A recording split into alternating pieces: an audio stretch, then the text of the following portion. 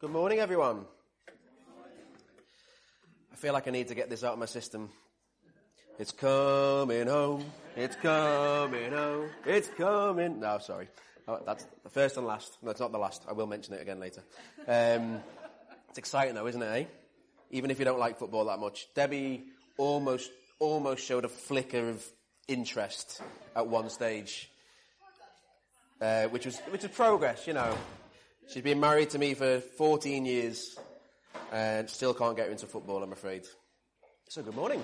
If you're here for the first time, special welcome to you. It's great to have you with us. So we are in our series on the Gospel of Mark, and we've been looking at this down-to-earth Jesus. And in the first sort of look at it, Matt took us through the first chapter, and we looked at how Mark kind of presented Jesus, where we have to decide, is he real or is he fake? Is he who he says he is, or is he some imposter, some fake, some fraud? And then last week, Chris looked at chapter 2, and we looked at Jesus' amazing teaching, looked at a few stories about how Jesus brought a new way. He looked at some of the old Jewish ways of thinking, the old cultural practices at the time, and Jesus presented something absolutely opposite, something radical, something that people never heard before, that they weren't expecting. And we're actually going to look, I'm going to skip a tiny bit, we will come back to it. There's a story at the end of chapter 2 and one at the start of chapter 3, all about Sabbath, and we will come back to do that another time. But what I really wanted to speak on today is chapter 3, verses 7 to 19. And the reason I wanted to speak on it actually comes out of Chris referenced this leadership conference that we went to a couple of weeks ago, a New Ground event, and we heard some brilliant teachers. One of those conferences you come back just buzzing, but also very challenged and inspired, and you almost want to reevaluate and look at church again and look and think, oh, how can we just get this better? not that anything we're doing is terrible or sinful, but just actually how can we shape this so it's more and more like the church that Jesus envisaged and demonstrated for us. And I think some of the stuff we were taught, especially, I'm going to borrow heavily from Phil Moore this morning. Phil Moore gave a brilliant talk, which I recommend you download and listen to, but he also did a discipleship seminar as well. And some of the stuff he shared, I just think it's got massive implications, not just for us, but for any church. I mean, I've sent that talk to goodness knows how many people that I know in other churches, even other families of churches, and they've said, listen to this is such good teaching, so pivotal. And actually, these couple of stories I want to speak on today, they're right in line with, they really link to what Phil was teaching. So I just wanted to really bring something of that this morning. It might get a bit challenging this morning. I'm not going to lie. I felt a little bit of attack this week. I felt like I was going to bring a message that some people might not want to hear, or some people might be a little bit prickly about. And I've had various attacks this week of just feeling like this is wrong, you shouldn't be bringing this, or you've got to be really careful, or you're going to upset people. So I'm just very aware of the weight of it this morning. But please stick with me. I really hope that what I bring will be helpful and something that will be formative and shaping for us as a church going forward. So what we're going to look at is these two quite short stories. We're going to look at one at a time. So if you want to turn to Mark, and it's chapter 3, verse 7 to 12. Let's try something a bit different this morning. Let's all read this together, okay? Just to get everyone engaged. It often helps if we read this out loud. I feel like you pay more attention to the scripture rather than me just reading it to you. So if you want to follow it on the screen, we'll follow it on the screen. But let's just read this out loud together, okay? Jesus withdrew with his disciples to the lake, and a large crowd from Galilee followed. When they heard about all he was doing, many people came to him from Judea, Jerusalem, Idumea, and the regions across the Jordan and around Tyre and Sidon. Because of the crowd, he told his disciples to have a small boat ready for him to keep the people from crowding him. For he had healed many, so that those with diseases were pushing forward to touch him. Whenever the impure spirits saw him, they fell down before him and cried out, "You are the Son of God." But he gave them strict orders not to tell others about him. Okay, good reading, everyone. So what we've got here, we've got Jesus being pursued by crowds. And that's probably not surprising. If you think back to what we've heard in these first couple of chapters, we've seen Jesus starting to do some absolutely incredible things. He is a controversial, inspirational figure, And he's gaining a reputation for doing and saying some incredible things. And so people, as we see here, flocked from all over. They all want a piece of this Jesus. There's big crowds witnessing amazing miracles. And Joe, for many, I think this is the model of Christian success. I think a lot of people think this is what church should look like. The power of God on display and people flocking to witness it in numbers. And actually Christian success, church success, has often become measured by that ability to draw a crowd. That's uncomfortable, but I think it's true. If you go to any leadership conference and listen to church leaders talking, you'll find it. And I'm very guilty of this. I was guilty of this at the church leaders conference I went to 2 weeks ago. Often the question asked outright is, so how many people are you gathering on a Sunday morning? How many people have you got coming to your church? That's what everyone wants to know. And sometimes it's a bit more subtle than that. It's like people almost know, I know I'm not supposed to ask about the numbers. It's not about the numbers, but I really want to know. So you'll say something like, so what do Sunday mornings look like for you? And the answer we always give is, well, we gather about 50 to 100 people. And we always answer in numbers. It feels like it's a numbers game. And all too often, I think our ministry and our churches are judged as successful or not by bums on seats. And as leaders, I was talking to some guys this morning, we get a bit twitchy in these summer months when people start to disappear on holiday and our numbers start to drop a bit.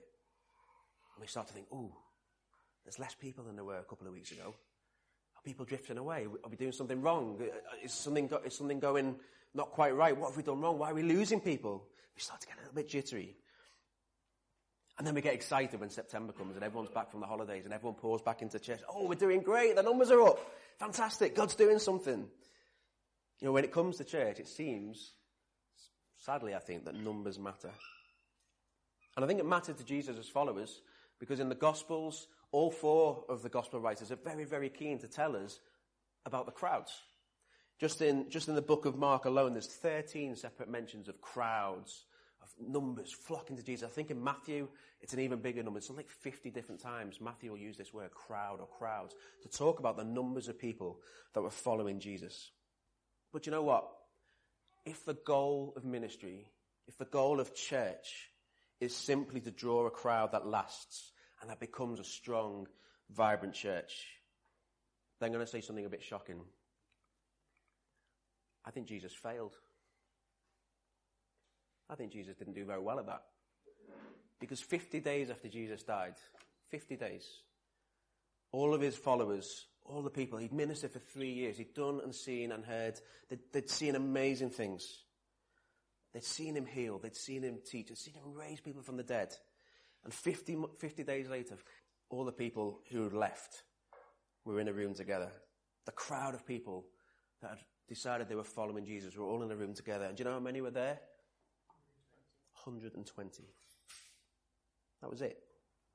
He'd spoken to thousands, ministered to thousands. He'd healed so many people. He cast demons out. He taught in prominent places. We see in the passage we just read, huge crowds gathering to him.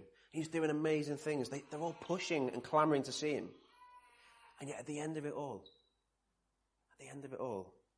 120 people. The population of Jerusalem at that time was reckoned to be about 600,000. Jesus' 3-year ministry had left him with a following of 0.02% of the population of Jerusalem. Was that success?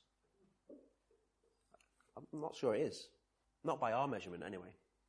Not by the way we measure church and we measure success. But you know what? I don't think crowds were Jesus' passion.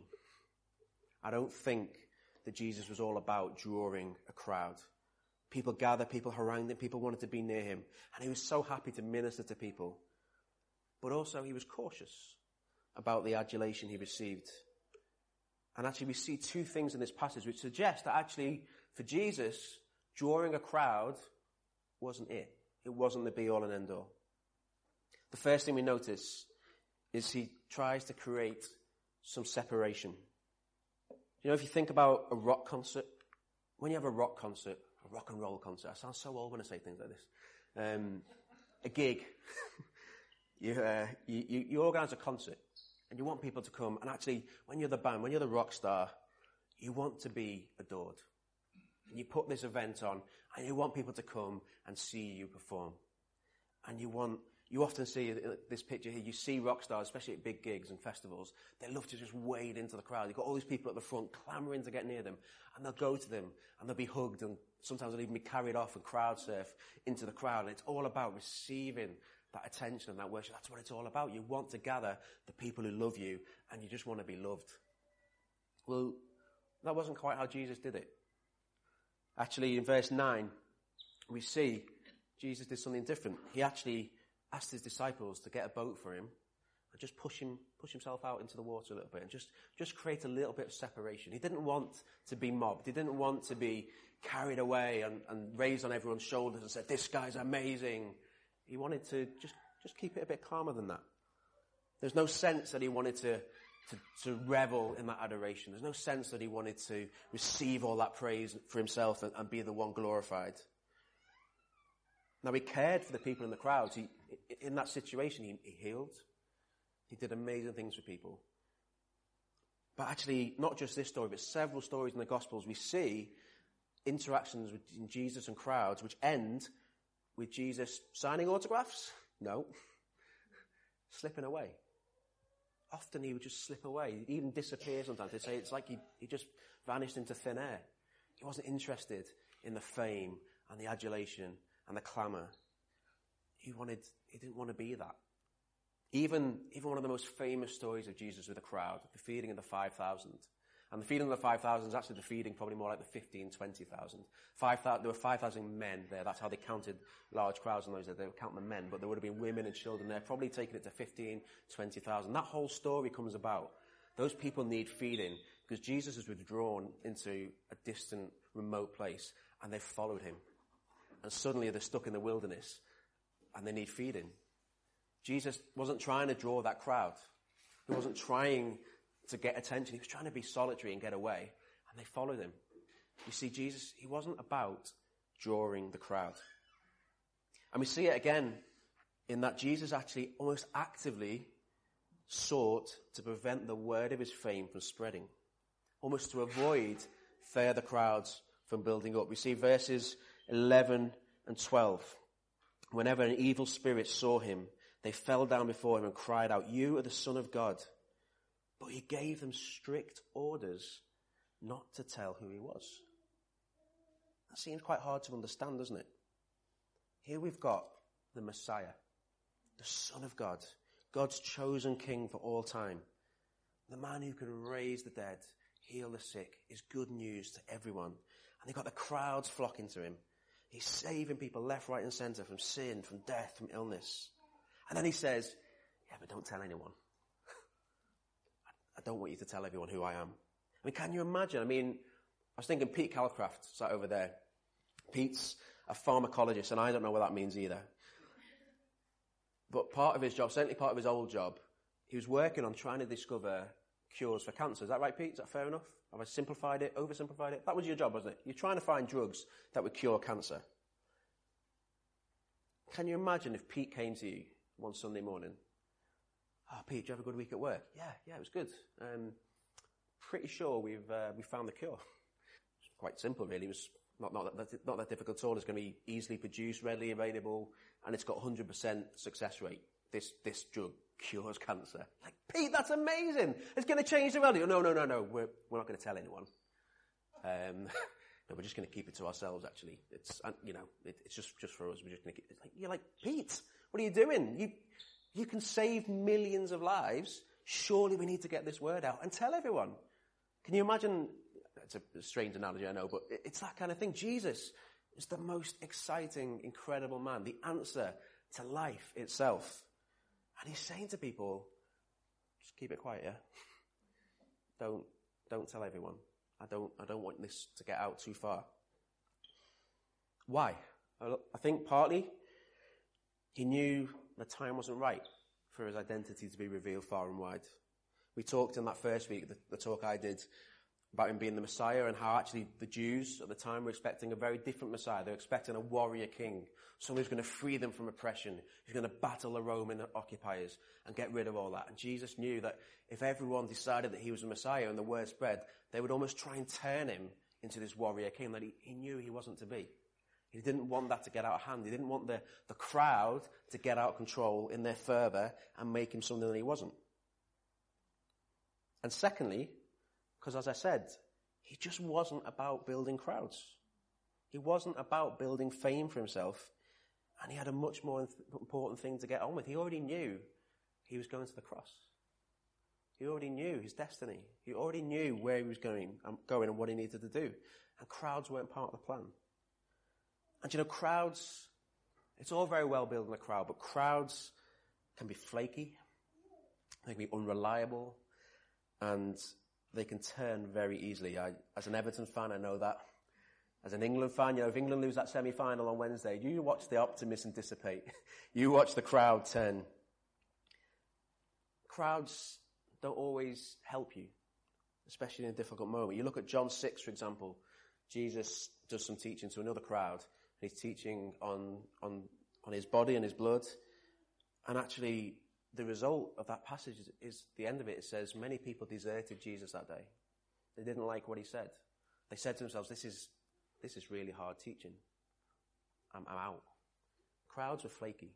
Crowds can very quickly desert you. So you see, I don't think it's about building a crowd. I don't think that's what church is.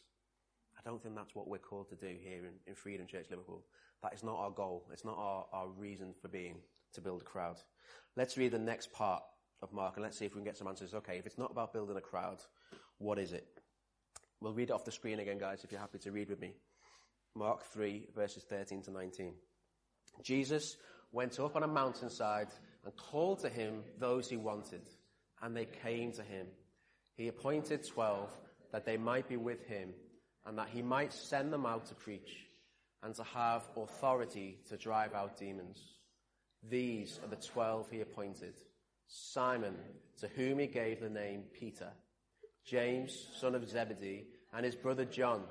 To them he gave the name Boanerges, which means sons of thunder. Andrew, Philip, Bartholomew, Matthew, Thomas, James, son of Alphaeus, Thaddeus, Simon the Zealot, and Judas Iscariot, who betrayed him. Here we get a sense of Jesus' radical approach to building a church that will last. Jesus' impact was not about building a crowd for a few years that he'd be around on earth. It was about making disciples that would last for an eternity. His ultimate goal was to die and then to secure eternal life for anyone who would believe in him then and at any point in the future. I like that little tweet. No one talks about the miracle of Jesus' life, that he had 12 close friends in his 30s. I can identify with that one. But you know what? This is key. He didn't require a crowd. He needed a band of devoted, deeply sold out friends. It wasn't about building numbers. It wasn't about quantity. It was about people who he knew loved him and would go on this journey with him and would love him deeply and would go on to do amazing things in his name. As I say, crowds can be exciting and great, but when the going gets tough, they can disappear. Jesus looked for something much deeper. He wasn't looking for weekly attendance, but lifelong devotion. He doesn't want bums on seats watching. He wants disciples who get on the pitch and join in the game. And we see this intimate, life-changing moment, this moment when he calls the disciples and says, "You are the ones I want." Where does it happen? Does it happen in front of a crowd? No. He goes away up a mountainside. It happens in an intimate setting, away from the crowd, up a mountain. And it's a simple call.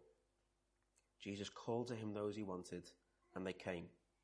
A personal, effective call. There's no negotiation, no contracts, no prices. Jesus beckoned, and they went. And he appointed them. And he charged them with incredible responsibility. They were to go out and preach. They were good to go out and tell the truth about him. And they were even going to go out, he gave them authority to drive out demons in his name. And you know, the people that Jesus chose, these names, James, John, Peter, all these people, you know, he didn't choose highly educated, upper middle class, upper class, whatever, people to do this work. 11 of the 12 people he chose were Galilean working class men, fishermen, tax collectors, people who, on the face of it, were unremarkable. Do you know, one of the men he chose was an educated Jerusalem-based Jew. Do you know who that was? It was Judas. The other 11, they're just normal blokes. Normal, down-to-earth, salt-of-the-earth types. And actually, people who had problems. People who were flawed. Isn't that amazing? You know, Peter was rash and quick-tempered. His solution when Jesus gets arrested, after spending 3 years with Jesus and learning the way of peace and love for your enemy, he gets a sword out and chops the guy's ear off. Great work, Pete. You know, Simon, he's described as Simon the Zealot, the end of verse 18 there. You know, the Zealots were pretty fearsome people. They had a massive distrust and dislike of Roman rule. They were often plotting to overthrow the Roman government. He'd be one of these sort of really politically activated guys, desperate to see a revolution happen. But Jesus said, I want you on my team. I want you close to me. I want you part of my 12. James and John, he calls them sons of thunder. I don't think that's a compliment. Sons of thunder. It meant fervid and impetuous. You know, these were the guys who were probably fire and brimstone. These are the guys who get on a soapbox and tell you you're going to hell and not pull their punches. Not necessarily the nicest, most amenable people. And Jesus said, I want you on my team. I want you with me. These guys are not an inspirational bunch of people. But Jesus saw something that he loved and saw something that he could use and saw something that he could mold. He saw potential beyond the faults. And most of all, he saw devotion above flakiness. And in choosing these 12 guys and investing in them, he rejects the opportunity to be the heroic, crowd-surfing rock and roll frontman. He chooses not to do it all himself. He chooses not to take all the glory and be the performer. Instead, he gives these guys the opportunity to bear witness to him, to let their overwhelming love for him influence their communication of who he is. And he didn't do this by choosing them on this mountainside and then saying, go, done with me. No, the next 3 years of his life, he invests day after day in these guys. He prioritizes them. He gives them the best of his time. He ministers to them personally. He challenges them greatly. He dwells with them. He does life with them. He loves them. He gives them that invaluable gift of his time and his attention. And the result? Yeah, there was only 120 people left in that room at Pentecost. But very soon after, there was 3,000 added to them. And then we just see an explosion. Because it wasn't just about one guy being the hero. He invested in people who could take that message far and wide for him. And that's how the early church caught fire and took shape. You know, I think there's a challenge for us in this today as I look to apply this.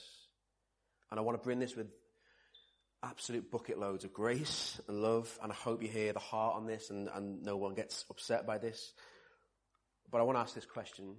Do we want to be, as Freedom Church, do we want to be a crowd of onlookers or a group of devoted Jesus followers on a mission together? I think that's the big question, not just for Freedom Church, for every church. What do we want to be? Do we want to be people who come and watch, come and consume, come and hear? Or do we want to be people who follow Jesus with our hearts, all of us, on a journey together? Because I think at times we are in danger of tending towards that crowd mentality. I do. And I think as leaders, as a leadership team, I think we have to hold our hands up at times and say, perhaps sometimes we've fed that. I don't want to, in no way do I want to blow our trumpets as a leadership team, but we're fairly capable people. And we can do a lot of what it takes to make a church. We can preach and we can teach, we can organise, we can do the admin, we can set up and pack down, we can organise the kids' work, we can put on weekends away, we can set up outreach events, we can do all that. As a team, we can do that, and we have done that. And we've also been blessed with loads of really good people who serve their hearts out on all sorts of rotas, and they make our Sunday mornings work. And from the bottom of our hearts, thank you for that. We could not have come where we are today without that. And you know what? We've been able to gather, although there's quite a few missing today, a bit of a crowd. Not a huge one, but a growing crowd. And it is our privilege, the privilege of my life, to serve you guys. It really is. And we care deeply for you, and we love you, and we love doing it.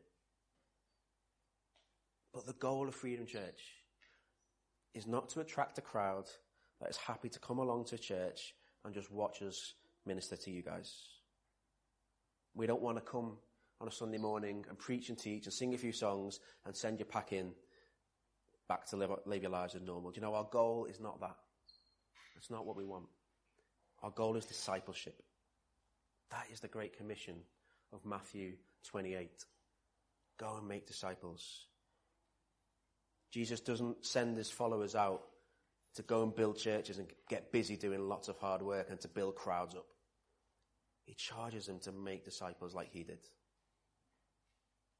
And we are here to help people to follow Jesus with all of their hearts, and then in turn help them to help others follow Jesus with all their hearts, and in turn help them to help others to follow Jesus with all of their hearts. It's not about us. We don't make disciples of ourselves. We are pointing people all the time to Jesus, someone genuinely worth following, someone who laid his life down for us, and now we lay our lives down for him. You know what? In 10 years' time, if Freedom Church is 500 people strong, and it's still us 6 leading the church, and some of you guys serving and helping, but never really growing beyond that, for some people that look like success. It doesn't excite me very much. That wouldn't be success in my eyes. Because what we could build is a church that looks successful with loads of bums on seats, but with us doing all the work, or most of the work. And that church, you know what, that church will last as long as the leadership team lasts. And then if the leadership team goes kabam, the church goes kabam. I don't know, kabam's not a word, I just made that up. It means bang. It's Hebrew for bang. That's not our goal. Our goal is not to set a limit on the church that is only as big as the leadership team and its capacity. It's not what we want. I hope that's not what you want. I really do. Building church is God's job. It says it very clearly in Scripture. I will build my church. I will build my church. And the gates of hell will not prevail. Our job is to make disciples. To see people grow, who will then be disciples and then be disciple makers themselves. And that means investing in you guys. That means encouraging you guys, everyone, to pick up the mantle and to get involved and to go, actually, not to catch us up, but to go past us, to run beyond us. Actually, I believe, and I'm borrowing this image again from Phil Moore, it's about being rugby players and not rock stars. The gospel will not advance if all we do is put meetings on for you guys to come along to and hear us and watch us and to listen and for us to just hear your feedback. That's not going to grow a church. That's not going to grow followers, disciples. I believe he wants us to play rugby. Do you know, in rugby, I'm not really a rugby fan, I have to be honest, I'm a football fan. But in rugby, you cannot pass the ball forwards. You can run with the ball, you can carry it, but you're going to hit challenges, you're going to hit obstacles, you're going to get tackled. You're not going to be able to run the length of the pitch. You're going to be stopped. You can pass backwards, and you pass it backwards to someone who's ready to take the ball off you and then run past you. And then what do? You pile in behind them, you drive them forward. That's what rugby is about, and that, I think, is a really good picture of discipleship. It's about handing the ball to someone who you then watch run past, and then you pile behind them and help them to go further than you ever could on your own. I hope that makes sense. We're looking for people in this church to take this and run with it. It's not about a leadership team or even about life group leaders. If you leave us to do the majority of the work, this church will only be big as our limited capacity. But if we all get involved in this game, I really believe we can see this city and this world, this nation, change mightily. We can cover more ground, reach more people, see more lives changed. It's time as leaders that we maybe perform a bit less and disciple a bit more. And I hope we hold our hands up and say, that's our heart. And if we haven't been doing that, we apologize. But we want to invest in you guys. We want to see you guys run past us. And do you know what excites me? It's not a church of 500 people with us guys at the center of it. What excites me is the idea of another 5 or 10 churches planted far and wide with people leading them, not us. You know, there could be 5, 10, 15 people sat in this room right now who in a few years could be planting a new church and a new church and a new church and a new church. That's what gets me excited. It's seeing disciples raised up and taking the ball and running with it and then passing it to someone else and then running with it. I really believe we'll see so much more good come out of it than if we do it that way. And there's going to be opportunities. We want to invest in that, guys. So just one thing that will be coming up in January, we're going to be starting a leadership academy using some resources that are available in New Ground. We're going to make that available to whoever wants to do it. It'll take a couple of years. It's a 2-year course with monthly sessions. But it's a chance to just go deeper, to learn so much, to learn about leadership, to really invest in discipleship. And I would love to see as many people as possible from the church saying, yeah, I want to do that. I want to go deeper. I want to learn. I want to see what God's got for me. That's just one way. As I say, I'm aware this morning, I'm talking to a church where there are people who are tired and people who are serving their hearts on rotas already and might feel that they're at capacity. And we're so grateful for you. And we love what you do. Please don't hear anything other than that. But I think there's more to discipleship than filling rotas. And there's more to discipleship than putting Sunday morning services on well. It means not just doing the practical things. It means taking the time and the effort to learn, to grow, and go deeper with God. So if we're going to go on this mission together, we've intentionally got to invest in discipling people. And then those people need to disciple more people. And the fruit won't be a massive church with a small number leading, but it'll be multiple churches in multiple locations, led by teams of multiple devoted disciple makers. So what next? I hope you're seeing what I'm getting at here. The challenge is we too often reduce church in our minds to a set routine of Sunday mornings and the logistics that are involved in that. That is not discipleship. That is events management. Discipleship is a way of life, not a weekend activity. So I want to challenge us. If you're what you might describe as younger, I won't put an age bracket on it. Someone told me last night I looked like Jose Mourinho. And at first I was flattered, then I realized he's like 20 years older than me. So I'm not going to define young and old. But I don't think I look like Jose Mourinho, by the way. It was dark. The challenge to some of our younger folk. Get on the run. Come and get involved in this game. Come and be ready to take the ball and run past us. And let us help to push you forward. What do you have vision for? Where will your faith take you? What has God spoken to you that you've just put to one side? What has God said? I want you to do this. I want to call you to this. And you've said, yeah, in a bit. Life's a bit too busy right now. I've got too much on. What have you put to one side? Where is there a call to pick up a ball and run? Don't let your vision be decided by the size of the gift set that your leaders have. Don't look at them and think, well, they've got it covered. They don't need me. We do massively need each and every one of you. We want you to overtake us. We want you to run past us. And don't struggle on your own. Don't limit yourselves to spending time only in your small groups of peers and friends. In this church, we're blessed to have so many older folk. And again, I'm not putting a number on it. But so many folk in this church who have walked with God faithfully for not just years, but decades and decades and generations. So younger folk, I would say, you need to spend time with these guys. Spend time with these folks and just ask them, what has kept you going? What can you teach me? What have you seen? What can you speak into my life?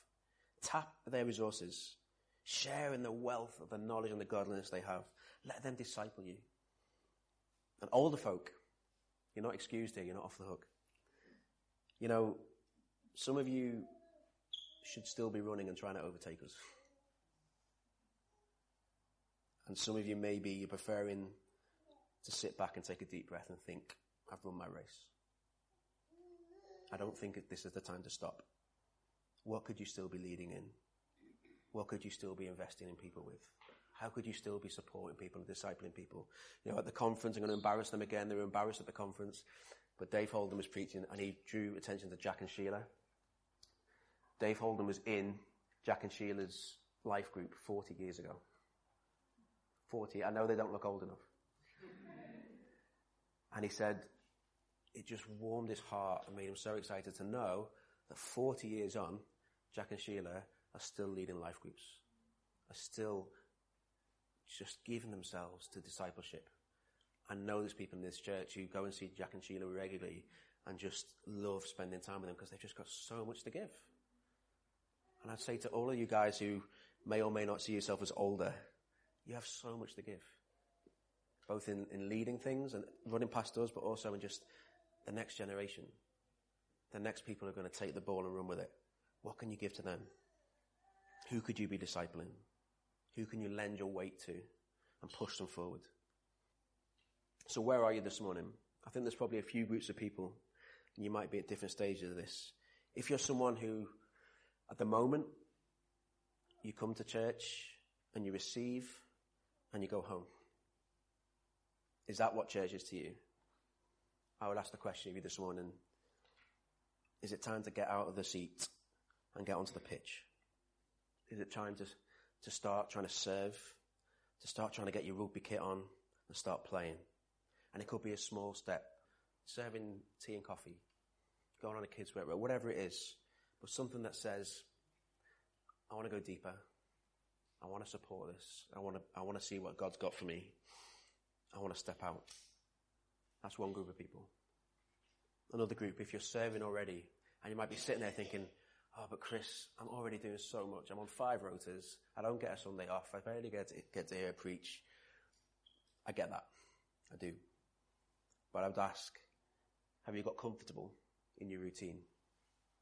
Have you limited yourself to the few things that you're doing, and that's your role, and you're not looking at what else God might be calling you to? Could you be the next church planter? Could you be the one to say, actually, I feel God's calling me somewhere else and I'm going to step up and do it? Could you be the next leader? Could you be the next one to step out into God's call? Just recently, we've seen some really great examples. Jenny, just to pick on the Calcraft again, when Chris brought the vision talk the other week, and he talked about, our heart for social action and asking people what they got passion for. And Jenny came straight back and said, I've got passion for something. I want to try this. And we're going to try it. And we're going to be sharing more about it. But it's a ministry that's going to be helping families who've got kids at Alder Hay. And we're going to be doing that. And Jenny just responded to a passion. Jenny is a busy, maxed out person. I know she hasn't got a lot of time or headspace. And yet she's heard God say to her, you could do something here. I'd love you to do this. And she stepped out and done it. And she's forming a team. And we'll tell you much more about that. But what else has God got for you? And then for those of us in the church who are already leading, who are already on that journey, you might be leading a life group, or you're part of the leadership team, or whatever it is. You're leading Alpha or something like that. Great. That's brilliant. And now see, who could you be raising up next? Who could learn from you? Who can you disciple? And that's one that I know is weighing heavy on me as a leader. Who can I be getting alongside? Who can I be bringing through? Who can I be passing the ball to? Sometimes, if I'm absolutely honest, I look around and I want to pass the ball to someone, and there's no one there. And that's difficult. So there's a two-way thing here. There's got to be a willingness to pass the ball on, but there's got to be people willing to step up and take the ball and run with it. That's the challenge of this morning, and I know I'm speaking to a tired church at times. I hope you hear what I'm trying to get at. As I say, it's weighed heavy on me this week. I felt attack and anxiety about bringing this message. I know it could offend, it could put people off. And the possibilities, you're sitting here this morning and you're thinking, well, this isn't for me. I'm just happy not getting involved. I work hard all week. I'm not looking for more commitment. I don't want to be busier. Or you might be thinking, I already do loads of church. And this cheeky thing is asking me to do more. I'm on 6 rotas already. I'm tired and he's asking for more. Believe me when I say, this is not an appeal to make us busier. This is an appeal and an invitation to go deeper and to go further. That is what this is about. We're not interested in burning people out. We're not interested in making people suffer. We're not interested in making you resent church and feel like you're too busy. We're interested in helping everyone in this church to grow and to reach the full measure that Christ has got for you. And to answer the calling that he might have put on your lives and to use the gifts that he's given you. Do you know, we talk about spiritual gifts a lot. Our spiritual gifts are never to puff us up. They're for the body. They're for the whole body. And we want to see this body ministering to each other and stepping out. Just to close, this is the vision of New Ground that we belong to. Raising leaders, impacting communities, planting churches, reaching nations. It's a big vision. And some of it, we've started, we've planted a church, we're here. We are a church now. First job done. But let's plant some more. Let's spread this out. Let's get some more churches out of this church. Let's see new communities of believers forming. Raising leaders, this is what I'm talking about. We've got some work to do. We need some leaders to step up and we need to invest in them. Impacting communities, well, that's going to come from discipleship. It's going to come from discipleship. The more we disciple, the more people we raise up to be followers of him, the more we will impact our communities. We're not all called to be Harry Kane. We're not all called to be the goal scorer who gets all the headlines. But you know, Harry Kane couldn't score all those goals without the rest of the team behind him. Someone's going to have to be Jordan Henderson. I know no one wants to be Jordan Henderson.